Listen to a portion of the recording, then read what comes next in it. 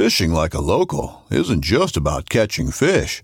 It's about connecting with the environment and the people who call it home. It's about hearing the stories and traditions that have been passed down for generations and sharing unforgettable moments with the people you meet along the way. Fishing like a local is having an experience that stays with you forever. And with Fishing Booker, you can experience it too, no matter where you are. Discover your next adventure on Fishing Booker. This upcoming concert season will be all about the boots, and Tecovas is your stop for the best in Western style. Tecovas has seasonal and limited edition offerings this spring and summer, including men's and women's boots, apparel, hats, bags, and more. All Tecovas boots are made by hand in a time-honored tradition with timeless styles that are always on trend. And Tecovas has first wear comfort with little to no break-in period. It's hard to find this level of comfort paired with this level of style. Stop by your local Tecovas store, have a complimentary drink or two, that's WCB style, and shop new styles. The smell of fresh leather and friendly staff are at your service. Many stores even have leather custom branding to make your boots truly personalized. And with regular live music and events, there's no in-store experience like it. If you can't make it into a store, just visit tecovas.com. That's TECOVAS.com. They offer free shipping on all boots, as well as free returns and exchanges, and ship right to your door. Go to tecovas.com and find your new favorite pair of boots today.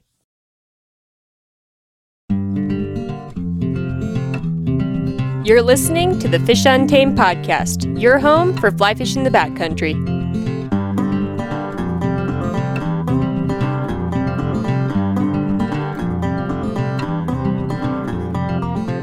This is episode 85 with Ryan Estes on fishing as a performance-enhancing tool.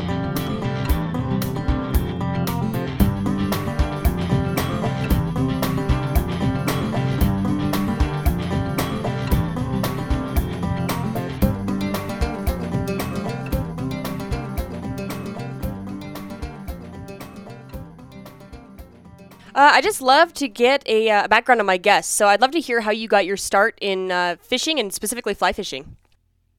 You bet. Katie, thank you so much for having me on your podcast. I think it's a great show, and I'm really excited for this conversation. So I'm from Colorado. I'm actually from Denver, which is kind of shocking to most people. I talk to people in Denver, and they're like, "Where are you from?" I'm like, "I'm from here." They're like, "No, but where are you right. from?" I'm like, "No, I'm from Denver. I was born here." So I'm a bit of an anomaly. I don't know if you've noticed, but there's quite a few fishermen and fisherwomen in Colorado now.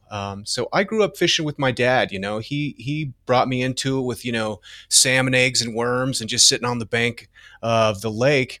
And kind of as a young teenager, kind of really got into fly fishing. So I've been fishing about 30 years and feeling pretty good about where I'm at right now. It's been a great season. So, largely I am kind of a blue lining, alpine lake kind of guy. As much as I love the river, my son prefers the alpine lake. So that's where we go. Do you pretty much exclusively fly fish at this point, or do you still pick up the spin rod now and then? Oh, yeah. Every now and again, you got to get in there with some Panther Martins, But I certainly prefer fly fishing. But, it depends. If I'm traveling, get in the ocean and you got to put some bait on there, we'll do that. But largely, it's mostly fly fishing. Okay, that sounds pretty similar to me then. Like, if I'm fishing for something that fly fishing isn't really suitable for, I'll definitely pick up a spin rod. But if the option's there to throw a fly, I'll usually choose that. It sounds like you're kind of in the same boat. Absolutely. And it's interesting how there's such a tribal division between fishing styles. So I like to kind of challenge that as much as I can, at least to myself. I mean, a lot of my buddies give me a hard time for fly fishing because it seems just so fancy. There's right. There's a lot of expensive gear, and there's a certain aesthetic to all of the Tacomas with their rod vaults and everything. And I think it's cool. I'm into that. But I'm certainly not snobbish in any way by any particular style. I mean, if you're fishing for crawdads with a piece of Velveeta cheese, that sounds like fun to me, Sure. Now, is that something that you I wouldn't say work toward it as some sort of mission, but I feel like personally, like I've got a lot of friends who fish, other ways. I just went out with a friend the other day, and he took me catfishing, and we had a great time. And we were discussing kind of that uppity nature of fly fishing. You go see people and they've clearly spent like thousands of dollars on their clothes just to go out and stand in a river, as though that's going to help you catch a fish. Is that something that you've kind of tried to tear down that perception that fly fishermen are somehow like more uppity or look down on other anglers? Like I feel like this is something that we need to move toward, where I can respect the way you do it, you can respect the way I do it, and I've been meeting more people who are kind of trying to bridge that gap and be like, look, we're all out here for the same reasons. Do you have any like thoughts on that? Yeah, absolutely. I think it's important because, we're all sportsmen and we all enjoy the great outdoors. I don't think there actually is a division in on the river or on the lake or anything else. Everyone's having a good time. Mm-hmm. But of course, online, everything gets polarized, and the way we're kind of like segmented and categorized so that they can market to us and sell to us, is a bit of that. I think a lot of that is kind of exaggerated online, but I think I'm also in kind of a different place because I'm not necessarily falling into one particular bubble. You see the same thing in hunting circles as well. You got like, the elk kind of, public elk hunters are like kind of have a thing about, water bird hunters, and they're, people that are in tree stands, everyone has their opinions, and like there's definitely can be division, which is great because there's some really hilarious jokes oftentimes that come out of that when people can kind of openly trash each other. But I think if it's done in a good spirit, it's okay, But, one thing I probably think of a detriment for the sport is if fly fishing kind of gets this like aristocratic kind of perception, it might limit people from joining the sport, So that I feel like is too bad because definitely there isn't a big bar of entry, I mean, give me a stick and a leader and I'm going to do some damage on the river. I guarantee it. There's a great, along these lines, my wife has a family cabin on the Gallatin in Montana, which we're going to go to in a couple of weeks, which I'm really excited about. But it's just this wonderful water, and you have a lot of fly fishermen, particularly right in front of the cabin. It's kind of a hot spot for guides to bring out total rookies, Mm-hmm. So same kind of thing. You see some wealthy folks out there, just dressed to the nines in all your finest Patagonia, and they're just struggling to catch a fish all day. And I'll be out there with a Tenkara, just, 10 feet in front of them, just pulling fish out all day with my bare feet dangling in the water or whatever, So while it does have kind of a stigma, fly fishing in particular, I hope people can have some of those notions challenged because really it's just about getting out there and getting wet, Absolutely. I like what you mentioned about the not really having much of a barrier to entry. I know it's hard to, if you've never picked up a fly rod before, to understand what you're doing in the cast and everything can be difficult. But I feel like with all the resources today, it is possible to teach yourself to fish. And, if you go for certain fish, if you go for panfish or, stocked trout or whatever, you don't have to be an expert. Like, don't take yourself to the hardest place to catch fish and expect to catch fish your first time out.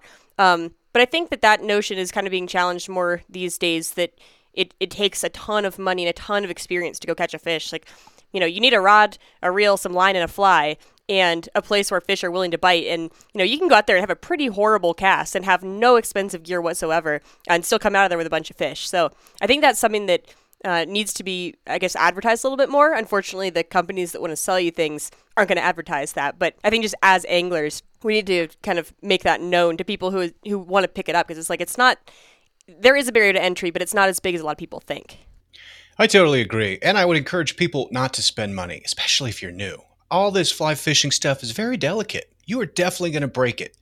And if you step on $1,000 rod, boy, that's a bad day. I mean, I've been fishing with my kids for so long, and my son, he's 13 now. He's actually a very accomplished angler. I mean, he's a great fisherman, but I mean, when you got kids, even when at his level, it's like, we're not breaking the bank on your gear, buddy. Right. So a lot, it's the skill. And even that component, it definitely gets exaggerated. A river runs through it, that the perfect cast is like some kind of lifetime achievement. But anybody who's out there with any amount of time can really savor that one perfect cast that fish strikes immediately. But that's 1 out of 1,000. It's just a matter of reps. Get out there, put it in a position you think you're going to be successful. Like you said, there's so many YouTube tutorials out there that, you can have a bad cast and catch a fish. It's while I would never understate the poetry of the sport, but it can be, if that's a barrier of entry, don't let it be. Get out there and struggle with it. Right. You can separate the two things, the catching of the fish and the working on your cast. I mean, we all like having a good cast. We all like that satisfaction of seeing it lay down nicely. But I've also had my line pile up in a pile on the water and still catch a fish. And it's like, I could appreciate that I caught that fish and also still try to work toward a good cast while recognizing that that's not absolutely crucial every single time I go out. Like, there are times it matters and there's times it doesn't. And you can have both of those things at the same time or separately. Yeah. I wanted to ask you, since you live in Colorado and have since you were born, how have you seen it change? I guess particularly, it sounds like you do a lot of blue lining in alpine lakes, whereas I think we'd both recognize that there's a couple big rivers in Colorado that get a lot of traffic. How have you seen that dynamic change? Like, has it gotten really noticeably more crowded? Have you had to switch where you're going because of that or anything? Like, just like, how's that culture changed since you've started fishing here? Yeah, I mean, it's like a fly fishing renaissance, right? I mean, it's like extraordinarily booming in popularity. So yeah, definitely, changed the way that I fish. The Dream Stream, forget about it. Deckers, forget about it. Like, I know those are still great waters, and I'm glad that folks can go there and fish them, but just not for me. As much as I can, I'm trying not to be like the old man on the front yard, like, get off my grass. So I want to be happy that everybody's out there doing it, but it's definitely changed my habits. I think the other thing is particularly into remote spaces, which is great because you see less traffic. But one thing that's confusing to me is like the folks with the stand-up paddle boards out there in the middle of this lake just seem to be floating and standing there, which I suppose they're deriving some kind of like enjoyment from that. But that's been kind of confusing. I'm like, why wouldn't you just also have a little rod right there with you? Otherwise, you just kind of floating around. So, that's been an interesting trend, which I'm sure at some point people will be tired of carrying those paddle boards up the trail to just stand in the water. But, I think the other thing is kind of like, the world really opening up, or Colorado really opening up from the internet, because 30 years ago, it's like I went to the places that my dad went to, and my dad went to the places that his brother showed me, so we had like these 6 or 7 spots we'd go to, and I felt like, oh, that's where the fishing places are, so now the resources, which is also kind of controversial, of being able to spot and see where people are having success and like being able to change it up. One thing I really like about that is that it gives you a certain confidence to go to some new waters and try some stuff out, because we all got our spots where you're like, boy, that I had a wonderful fish over there. So you kind of want to go back there. But if it starts to be popular, it's like, okay, well, let's see how deep we can go. And I think that also kind of was impetus to kind of get into kind of the blue lining stuff where, these high alpine reservoirs become kind of a physical challenge to get there. So, catching 6-inch brookies still feels fantastic because you kind of earned it, Yeah, definitely. No, I totally agree with that. I've always said I'd rather work hard on the getting to somewhere and then have really easy fishing once I'm there. Like, I don't want to I don't want to drive to a spot and have really hard fishing. Like, that doesn't sound very fun. But putting in some hard, like some sweat equity and then getting easy fishing on 6-inch brook trout, like, I'll do that all day long. Yeah, absolutely. It comes from my son too. He'd say, "Dad, these highway rivers, we never catch anything on these highway rivers." It's like he felt like he needed to earn it, just pulling over to the shoulder and getting into the water. He's like, "No, this doesn't feel right to him." And I think also like getting out, there's something to that, because I think that what is exciting to me about fishing particularly, I think now as I'm really trying to work towards mastery, is that when you get into fishing, there's this high delta of competence that you achieve very quickly. You go from like, this is terrible, this hopper is in the shrub behind me every single cast, to like, I'm getting it on the water, to I'm catching fish. And all that happens very quickly. If you're lucky enough to get out a lot in a season, it might happen in 1 year where you can like have a great day every time you're going out. But the delta between like just basic competence and mastery in fishing, it's subjective, but also it's a lot harder, you know? And so I've been really investigating what I think, that is. What is the components of that mastery? And one of it to me is kind of the stillness and silence that comes from being a little bit deeper in, not having to compete for elbow room, kind of picking up on the energy and the vibration of the place that you are, and having that inform the way that you're presenting your patterns or anything like that. So definitely for what I'm looking for out of fishing, the component of like remoteness and a little bit more wilderness is particularly important.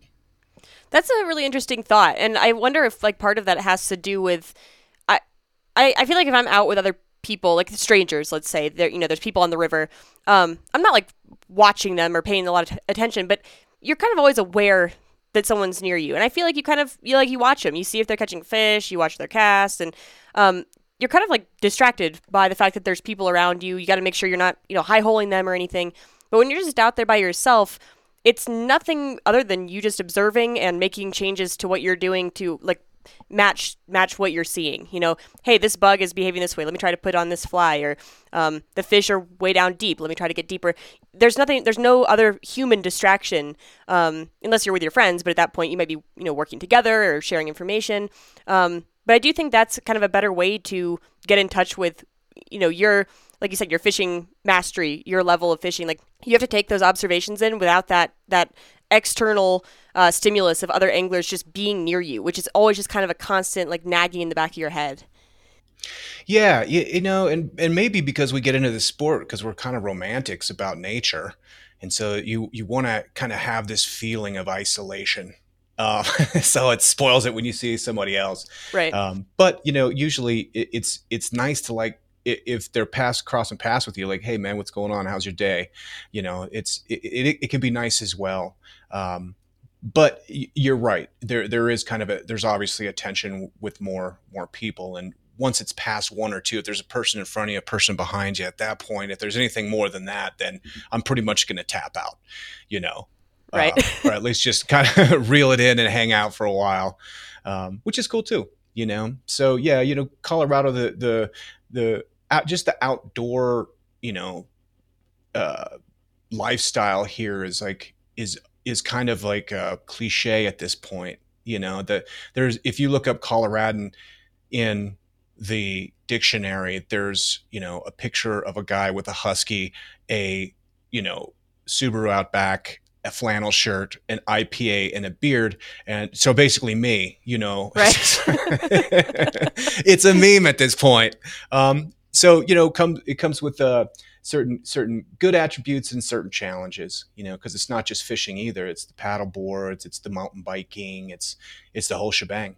Folks are out there, and particularly I think during COVID is where you saw a really rise, that people realized like how great it was to work from home and be able to zip out of the office early on a Friday and beat that I-70 traffic. Definitely. So I wanted to ask you, because what you said about the paddleboarding made me think of a conversation I just had with my friend Allie. We just did a backpacking trip, and we were talking about how like we like to hike. I like hiking. I go hiking with various friends who fish and don't fish, and we do just go for hikes sometimes. But I am so much more inclined to hike when I've got something at the end to do. Not just somebody a peak, not just being at the end, but have like arriving and then I'm going to go fish, or then I'm going to go hunt, or then I'm going to go do whatever. And there's that, you're looking for, hiking isn't the activity. It's like getting you to the activity. And hiking also happens to be enjoyable. But I've had the same thought about paddleboarders where I'm like, it seems like a good way to get out to some spots that you can't wade because it's too deep. And fly fishing sitting down in a boat can be hard because of the cast. And I thought the same thing. I'm like, if I had a paddleboard, I feel like I would use that as a means to go fishing. Are you the same way with like hiking, where you like hiking, but there's got to be some sort of activity you're looking forward to at the end to like really make it more enjoyable? Yeah, 100%. Yeah, hiking, maybe it's just a competitive nature too, but like if I'm on a well-worn trail, I'm going to check my watch, now it becomes like I'm going to win this trail. if there's nothing else to do. You know what I mean? And that's cool. And I love that in trail runners and stuff. You're like, I'm moving quickly and look how You're fast right. I did this 14er and stuff. But objectively, I think it's kind of missing the point, at least with me. Like there's a certain amount of like testing the vibe in nature. Like I'm not trying to like exert myself too much. And maybe that just comes from kind of stalking and hunting, is that there's a way to kind of ease into an area where you're picking up cues. And that's really what I enjoy about being outside, is like not necessarily hiking it, but like meandering, wandering, kind of discovering things, is really what I'm looking to do. So if there is like, okay, you know what, 7.5 miles to get up to that lake, so then I am going to be kind of like more narrow-minded, but I do know that like at that point that I'm there, then I have this exploration. I have a kind of experience of the stillness and the silence, and I can kind of acclimate to that environment, as opposed to kind of what I just did, which was dominate the trail for 7.5 miles. Right. Not that there's anything wrong with that, but I really have been trying to examine like, what do I like about this? And maybe it's because a lot of things that I've been doing, I kind of gut check and like, I don't really like this, and so, even though I was doing it almost probably mechanically out of just habit, or things that I wanted my kids to try. And like, I was doing all these things that it just wasn't it for me, and I had kind of a moment a year ago where I was like fishing and I was like, do I like this? Is this something I enjoy doing, And I was like, oh yeah. I definitely really like this. So that was exciting, because like losing some of the things you don't know if you like to do them is kind of destabilizing.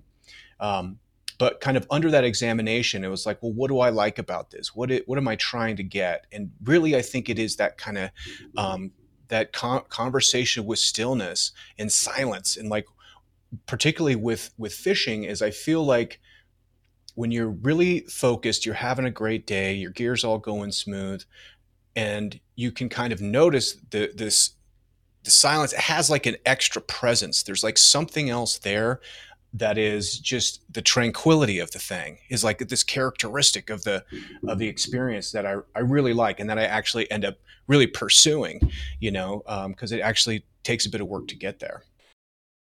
It's only a kick, a jump, a block. It's only a serve. It's only a tackle, a run. It's only for the fans. After all, it's only pressure. You got this. Adidas. Another day is here, and you're ready for it. What to wear? Check. Breakfast, lunch, and dinner? Check. Planning for what's next and how to save for it? That's where Bank of America can help. For your financial to-dos, Bank of America has experts ready to help get you closer to your goals. Get started at one of our local financial centers or 24/7 in our mobile banking app. Find a location near you at bankofamerica.com/talktous. What would you like the power to do? Mobile banking requires downloading the app and is only available for select devices. Message and data rates may apply. Bank of America NA, member FDIC. Maybe this is a good transition to, I know you wanted to talk about fishing as kind of like a performance enhancing tool for your life. Like what can you gain from fishing that allows you to be a better person in the rest of your life? And I feel like most anglers would inherently kind of understand that. Like when I come back from a fishing trip, I feel like I'm a happier, less stressed person. I can put in the work maybe this week knowing that I can go fishing over the weekend. Like it's something to look forward to.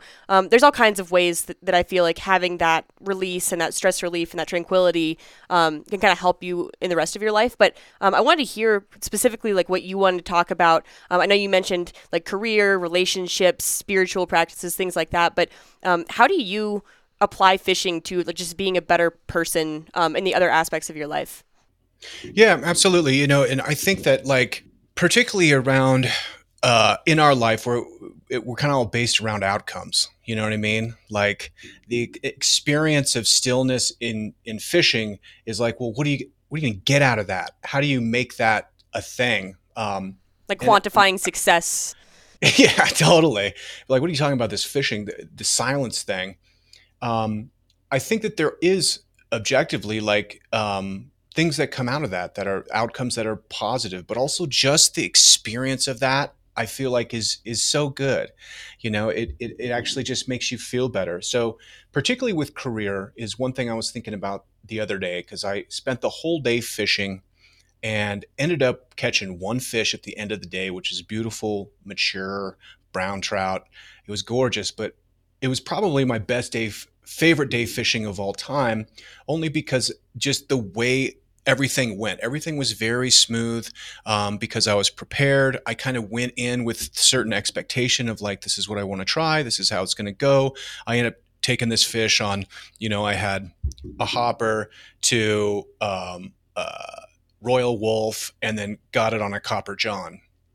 But I had kind of been working through my whole box all day and then slowly adding on and like being really good with everything. Everything just clicked that day. It was a beautiful day in the canyon, and I ended up catching a fish with just the cherry on top, and I left, But during that day, I was kind of, while I was fishing, I was kind of being curious of like, why am I having such a good time? And I feel like it was because like bringing all this experience that I've had in like being prepared and being organized, being open to kind of the improvisation that goes, making the right decisions, which to me a lot of times means just hike in even further. Don't stop, hit that spot on the way back, So like trusting my intuition, a lot of these things where I feel like career-wise, I can bring the same kind of attention, of preparation and orderliness and organization.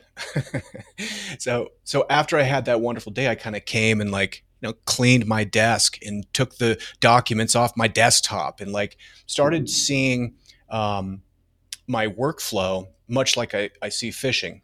And this was actually an interesting moment where I feel like, okay, I'm starting to work towards mastery. And that's kind of a weird word because it sounds like it's kind of, maybe there's an arrogance in that, like I don't think it ever ends.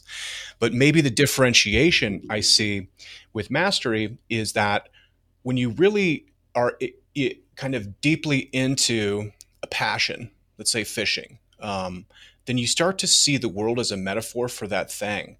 And I've experienced a couple different times, in a previous life, I was a musician, and just being immersed in music and performing all the time, that like everything you do starts to feel like music. Like if you're like, I'm going to go get some Cheetos, as you're walking, you can kind of feel this harmony and this melody and this rhythm of going to eat Cheetos.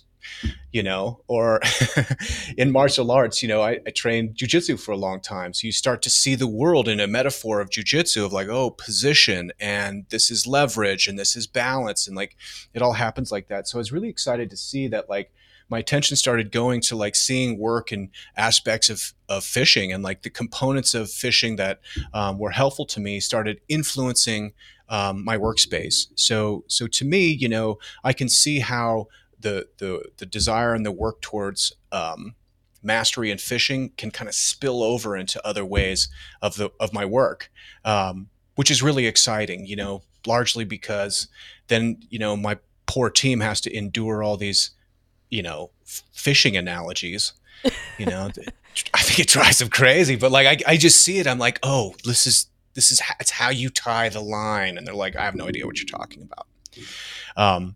But I do think that like the components of fishing is probably unique to every single person, but can be super helpful with your career, what you're trying to do. The other component of that in relationships is kind of what I was talking about, stillness and having some time to reflect. But that's not necessarily rumination. A lot of times, particularly if I'm doing something exhaustive, let's say like we're doing that 7 miles on a nice clip to get to the lake, I find myself in physical activity, running, these kind of monotonous thing. There's more of a rumination. I'm more of like I'm thinking about scenarios that have happened and things like that, which is great. But my attention is not necessarily on the trail. It's rather, I'm kind of ruminating on other things. Whereas if my blood isn't up and I'm not breathing hard, and I'm on the river or I'm on the lake or the inlet or whatever, I'm hyper focused on what's happening on the water, so that the thoughts that arise aren't necessarily about the past or the future. But it's more of kind of like an experiential understanding of different relationships, or it seems to be, at least for me, more of a feeling thing than kind of an intellectualized thought. So I found that to be like extraordinarily helpful in personal relationships, whether that's with my kids, of course, or my wife, or work relationships. I think that's been really helpful. Also, particularly with your close relationships, let's be honest, sometimes we all need a vacation from our family. So actually the separation of doing that thing solo can actually really improve your relationships, at least in my experience. No, I agree. I think that there's a reason that the phrase, distance makes the heart grow fonder. It's like if you're out and, you start to miss that person, you're looking forward, you're having fun now, but you're looking forward to getting home. And there's kind of like it's almost like a win-win at that point. You're happy to be where you are, but you're excited to be done so you can go home and see your family. I wouldn't call it like an escape from them, but just kind of like a break to reflect and have some solo time and come back, more appreciative than you went out.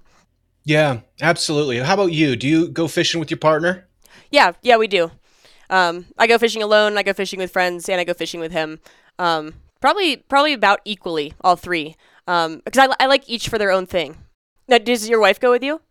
She does, but she doesn't fish. Okay. But she's happy to be there. There's definitely spots that I'll go and I'll bring my wife, and I have one of those things, those big like weird socks that you fill up with air, and then it's like a sofa.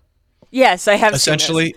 You know what I'm saying? Like I bring that and I find a sunny spot and just set her up, and she's just like takes a nap. She loves it. It's awesome. So I love having her there, but most of the time she's like, I'm going to do something else, and I'll go with my son. Which obviously, like, fishing with your kids is like possibly the best thing ever. And I just feel so happy that I didn't ruin it for them. Dads can ruin things for their kids. I don't know if you knew that. I did ruin fishing for my daughter, unfortunately, because we did it so much that now she's like, I don't like fishing, Dad. But it sounds like you've got extras. Yeah, exactly. I'm like, okay, you're my second favorite now. Get away from me. But definitely scaling it back. But my kids were like 3 years old, and I'm like, all right, let's go. Freaking my wife out next to the, Boulder Creek when it's raging. In retrospect was probably a terrible idea. But they're fine. But I do remember there was just like a magical memory of being on the Dreamstream with my son. He was 10 and completely self-sufficient, confident, catching fish on his own. It was just the most incredible thing of seeing him on the river, encapsulated in a cloud of mosquitoes, but nonetheless, like having a really good day fishing. It was so cool. So, that works. And like you're saying, like fishing is kind of sneaky hiking. So if you can get your kids moving a little bit, it's really helpful.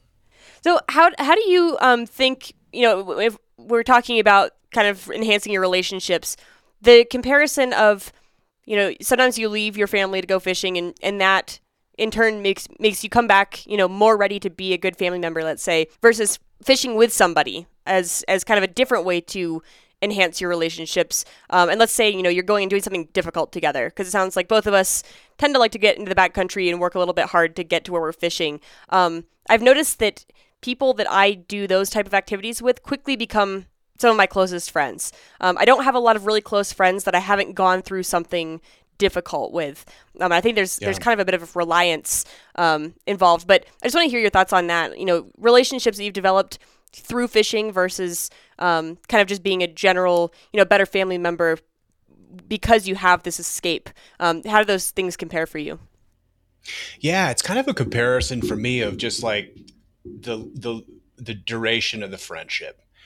I'm pretty fortunate that I've got friends I go back with to like kindergarten, red light, green light. We still got problems about, old playground beefs. And these guys tend to be like, these are my hunting buddies. These are the people that I've been backpacking with since high school.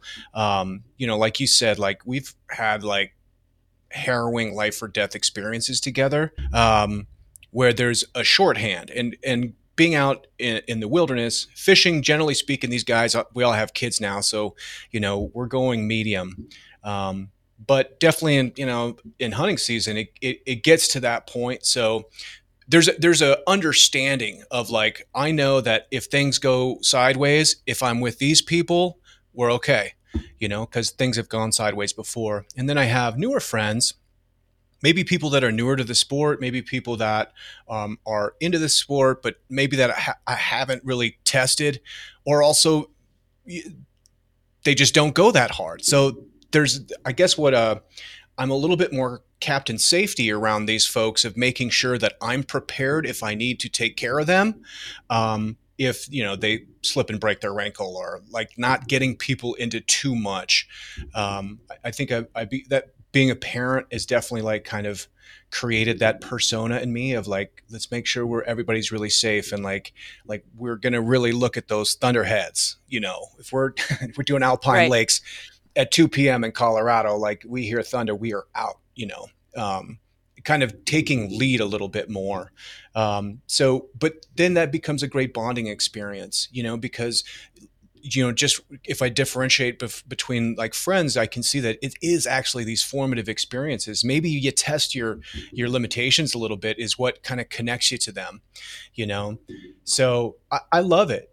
I love taking people fishing when they really haven't done that, or, in Colorado, we're so lucky, particularly last couple of years, that there's this amazing like foraging opportunities now for mushrooms and stuff like that, or rock hounding. There's all these different ways to like kind of engage with friends. So even though I'm an evangelist and always like and trying to get everybody to go fishing with me at least, one time and figure it out, if it's a little bit much, then like being able to pivot and finding other opportunities to connect.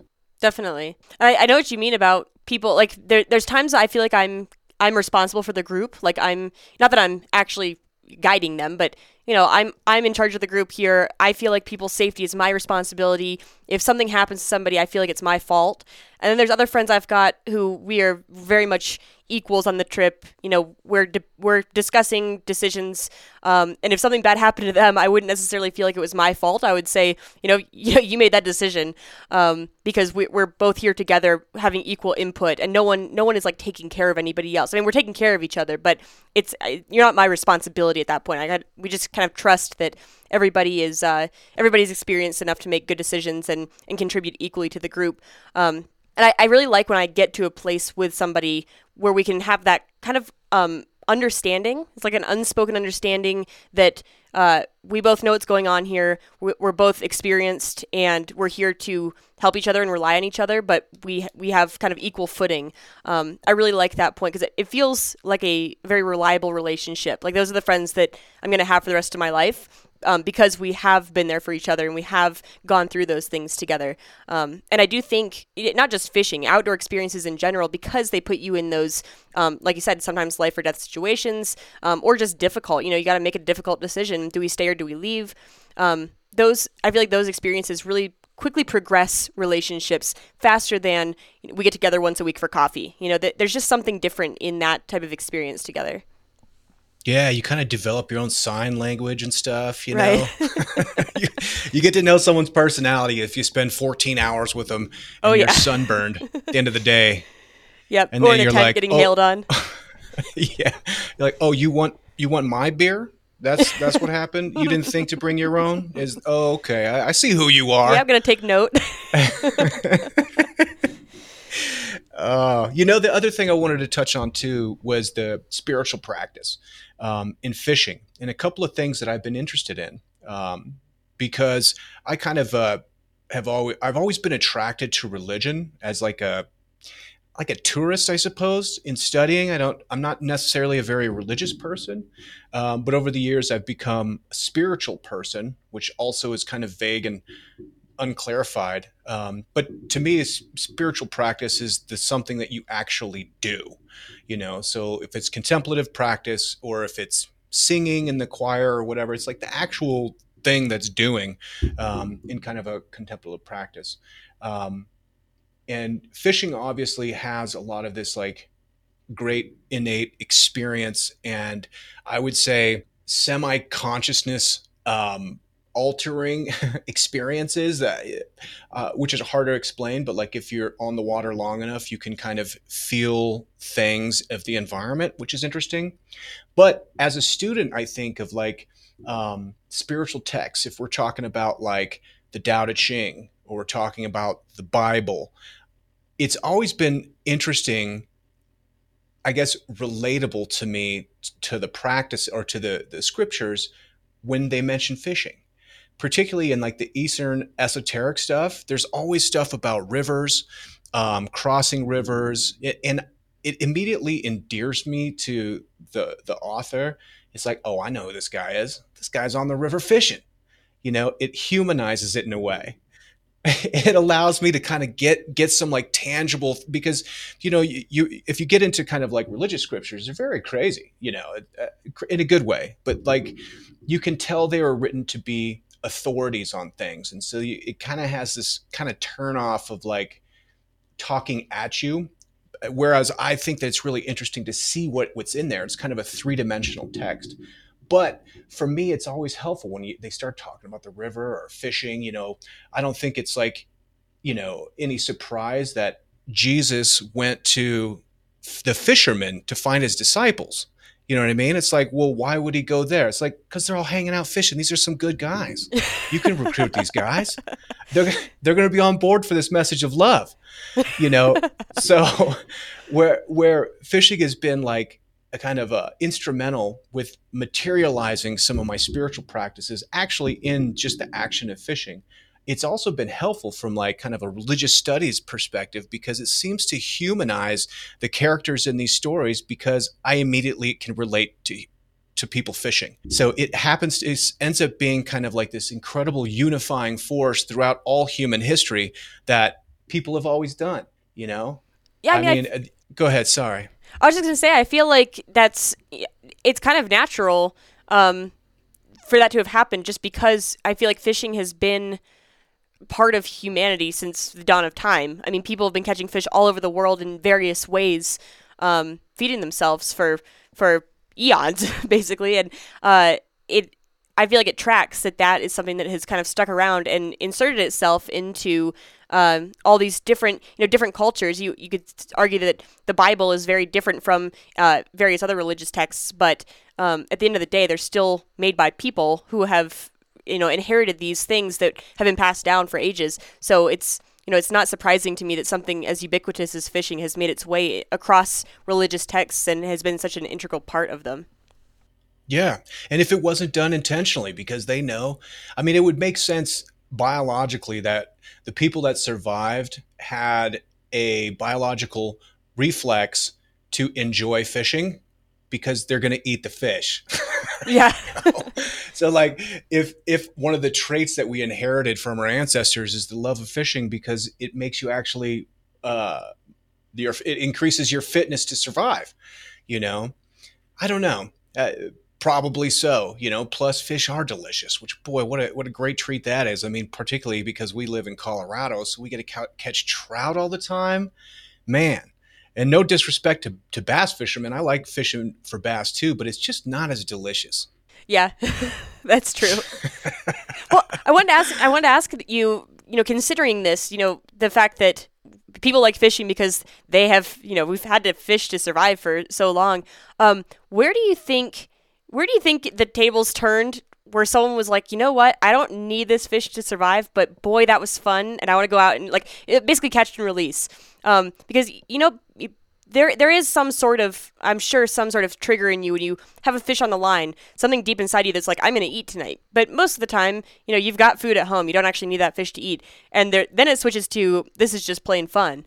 You know, where do you think that switch was flipped and people, you know, acknowledged? Do you think the fun aspect came from that biological need to get fish to eat? Or do you think, you know, there's just something in people that, you know, looks for entertainment? You know, where do you think that originated? Yeah, you know what? It does seem to be fun, even regardless if you eat it. You know what I mean? It's like preparing the fish is great, but catch and release has got to be a very modern invention, right? I assume so. But like I mean, feel like people have to have been having fun reeling in fish for a long time, and not just because they know they're going to eat. You know, like I'm sure centuries ago, someone was reeling in a fish and was like, "Boy, this is fun. I don't care if I have to eat this, if I'm going to eat this fish or not. Like, I just love this tug on my line."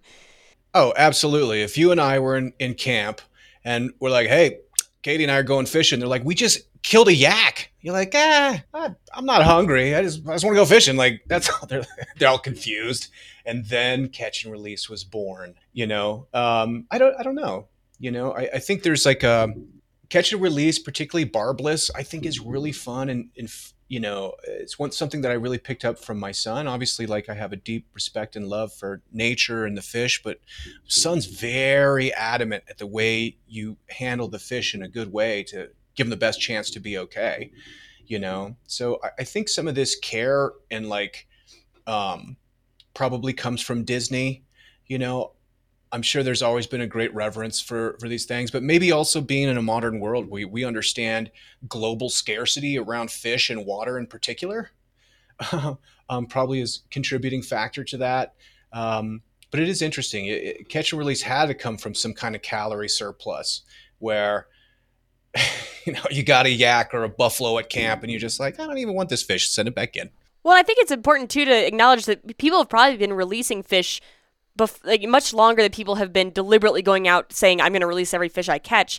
Because, you know, if you're fishing for food and you catch something that's 3 inches long, you know, when you go hunting, you deliberately say, I'm going to kill this animal now. I've decided that I want this animal and now I'm going to kill it. Whereas fishing, it kind of happens to you. I mean, you're fishing, but what bites your line is somewhat out of your control. And so if you're going out trying to catch dinner and you catch a 4-inch brook trout, you're probably going to say, "No, I'm going to put this back because I don't really want to eat this. It's too small for me to eat. I'll let it get bigger and try to catch it again later." And so I have to assume that people catching fish, you know, thousands of years ago would still occasionally release fish if they weren't, you know, the proper type of fish they were looking to catch. And I wonder if at some point, you know, you release 5 fish that day and keep one, you're like, well, I still had a great time, you know? So like I could go out and do this whenever I want. And I feel like at some point it had to have morphed to, I'm going out knowing I'm going to release all my fish. But I assume that has existed in some way for a long time, just by the nature of fishing, being kind of a passive, you know, you react to what the fish does to you. And understanding that like, oh, it's 4 inches now and I'll catch it next year. It'll be, you know, 14. And then that's a nice meal. I guess the other thing is too, I think I have this like probably wrong intuition that fisher people were starving in some capacity. I'm pretty sure that like seasonally, you know, that's why humans all lived on the coast, is because fish were so abundant. You know, like humans did great. And there's a, you know, a strong claim that like our brains were able to get so large and evolve so quickly because we are eating so much protein and fat from fish on the coasts. So I'm sure they were catching and releasing all the time because, I mean, you know, it's like I watch Alone and I see these poor people starving. I'm like, dude, what are you doing looking for berries, man? Just catch 2 fish a day. You're fine. You could be there forever. Right. You know, so I'm sure if it was like, you know, you wake up, you go fishing, you catch 2 big fish, you eat them. You're like, sweet. Well, what else am I going to do? I'm not hiking. That's insane. I'm going to stay here and go fishing. I'm not going to stand up paddleboard because those aren't even invented yet. So, you know, I mean, I always kind of come from the perspective of like the kind of fishing I do, which is like alpine fishing. But, you know, most of those things are stocked or they have like brookies, invasive species and stuff like that. You know, if we were in Colorado, you know, pre-colonialism, then, you know, we're definitely going to be eating big game, you know. Yeah. There's really no reason to go to those alpine lakes at all unless you're like probably foraging for different stones and things like that. So, you know, the kind of fishing that we do, I realize that like I have kind of a blind spot to probably what the historical way people have been fishing forever. And that came out once because my son and I went on a bucket list fish trip to Arizona, and we pull into, I think it was Prescott, and we're like, hey, where's the tackle shop? And they're like, what's that? I was like, you know, the tackle shop. They're like, no, we don't have that here. And I was like, why not? And it's like, and then it just clicked. It's like, dude, you're in Arizona, man. There's no water here. This is like the surface of Mars. You know, there's like no water, you know, they don't even have a fishing shop. So I was like, wow, man, Ryan, did you even think this through? We ended up having a wonderful time and looking for an Apache trout on the reservation, which was really exciting. We did not catch it, but some of my cognitive like biases that were kind of exposed of like, the world's not Colorado, bro. The world isn't as obsessed with fishing as some people are. Yeah, totally. Speaking of interesting stories, the last thing I wanted to make sure I asked you about that was mentioned was the your trip to the North Platte where you were in a tornado. I really want to hear what this story is about. Yeah, this is another story of me blowing it and probably ruining fishing for my family. They forgave me, thank God. This is a few years ago. The result of this storm, not only was it a gigantic thunderstorm that produced tornadoes all over the place, but it ended up coming into Denver and blew over several billboards. I don't know if you remember this storm. It's like June 2020, I want to say. Maybe 2019, because I think it was pre-COVID. It was a ridiculous storm. And this is a cautionary tale of like, trust the locals.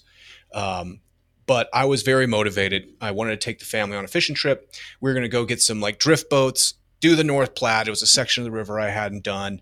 Going to camp out. It's going to be great. And I just forced the whole thing. My wife is like, honey, have you seen the weather reports? I'm like, no, it's fine. Don't worry about it. It's this time of year. It always rains. It'll pass. No problem. Don't worry about it. Just pushing. We ended up getting there, setting up camp briefly. And then kind of hunkering, no, I'm sorry. I've got it wrong. We get in, drop camp, then go to the river directly. And so everyone's leaving the river. The skies are black with, when the clouds have a ring of green and like bright white. So that thing's happening. I go into the tackle shop where you get the drift boats. And he's like, I'm like, what's biting? He's like, nothing today. I was like, what do you mean? He's like, storm's coming in. I was like, nope, I have a reservation. And he's like, how experienced are you with drift boats? And I'm like, very. My son starts elbowing me. This is like probably the second time I've ever been in a drift boat. I'm like, how hard can it be? I've been doing CrossFit for 7 years on a rowing machine. I need to actually like put this to practical use. So we end up on this stretch of river and just got absolutely destroyed the whole way. And kind of like, there's prayers being said as the wind is pegging me to one bank to the other side. I was a terrible captain. My son almost goes over. So we get off the river, take it back up, and then we have to camp. Because that's the only shelter we had. So we're in a tent, and the tent is like literally on top of us all night. Just being blown over. I think it was like 60, 70 mile an hour winds, which if you've done any camping or in Wyoming is unreal with the wind.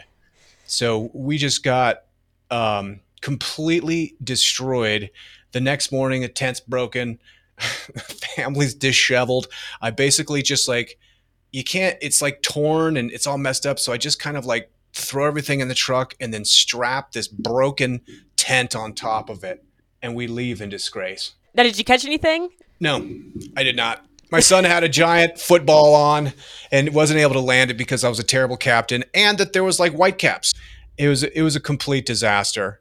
So I guess the reason for sharing the story is for other fathers out there, perhaps young fathers. Don't do that. That was the one that broke my daughter forever. Like she'll never go to the river to me ever again because now there's a lack of trust. Like when you clearly see, but as we were saying before, in retrospect, we can look at those pictures and look at our face and how just absolutely ragged that night of sleep was. And it's endearing. And they get to make fun of me forever for that. So net positive. Well, I'm sure it brought you guys closer together. Having your lives flash before your eyes together in a boat probably strengthens those bonds. It did. And it also taught me that like the care that I should have when I'm out with other folks that I haven't had harrowing experiences with is probably the care I should have with my own family who unfortunately have been on a couple of these kind of things where I'm like, we're fine. They're tough. We can do it. Let's go. Like, no, come on. Don't I do that think again. the quickest way to get someone to not like fishing is to take them out and not catch fish. I feel like that's fine. It's make them question whether they were safe the whole time. Put them through a tornado. Right. That's not a great idea. Sometimes you got to turn around. These are the lessons that hopefully I'm getting a little bit better at. Well, a learning experience. That's right. Well, Ryan, just to wrap up, I don't know how much of a presence you have online for your fishing content, but if anyone wanted to reach out or I don't know if you have any fishing social media or anything like that, but where can people find you if they wanted to see what you're up to? You bet. So I don't do anything actively online. I'm just sensitive to areas that I don't want them blown up. And I don't really understand when I put a picture up, who can see what. Somebody was telling me their geo-targeted location is everywhere. But I do have an Airtable spreadsheet of absolute fantastic alpine lakes that we're kind of talking about today that are my spots that I'm happy to share with anybody that wants to do it. And so long as they don't share it with anybody and they're looking for great spots in Colorado, I have a pretty elaborate Airtable spreadsheet that kind of talks about the lift required to get in there. So if you want to plan for little kiddos, there's stuff in there. If you really want to go hard, there's some stuff in there. So best place to hit me is on LinkedIn. That's kind of the only social media I check. Okay. You can just search Ryan Estes in Denver and find me. And if you hit me with a DM, I'm happy to share this for the listeners. Katie, I want to thank you for having this awesome podcast and just being able to come on here and speak maybe a little philosophical and maybe it didn't make any sense at all. But I love that you do this because the other component of fishing that's so important is talking about fishing. Yeah, no, I've gathered that from a lot of people is they just want to talk about it. There's, it doesn't always have to be practical tips and techniques. A lot of time it's just, hey, have you experienced the same thing I have? Almost wanting that validation. So I love these conversations that are a little bit less about the how-tos and more about the, what you've experienced in your time out there. It's great. And thanks for creating a home for that. This has been so fun. Well, thank you. I've had a ton of fun and, you live probably 20 minutes from me. Maybe we'll have to find some time to get out on the water together at some point. I would love that. I promise no tornadoes. I'm gonna hold you to that if we go out. That's a hard limit for me. I know what happens though. I get excited. You'll be like, "Hey, Ryan, we can't go. They said a tornado." I'm like, "They're always wrong. Don't worry about that. Come on, let's go." It's true. Most of the time the rain does just pass. So I wouldn't be surprised if I end up in the same situation at some point. I can see it in your eyes. You got a tornado fishing trip in the future. I can only hope. Well, Ryan, I will let you get going. I know we're coming up on time here, but this has been a ton of fun, and thank you so much for coming on. Thank you. Appreciate it. All right, guys. Thanks for listening. Don't forget to head over to the website, fishuntamed.com, for all episodes and show notes. And also, please subscribe on your favorite podcasting app. That'll get my episodes delivered straight to your phone. And also, if you have not yet, please consider going over to Apple Podcasts and leaving a rating or review. That's very helpful for me, and I'd greatly appreciate it. Other than that, thank you guys again for listening, and I will be back in 2 weeks. Bye, everybody.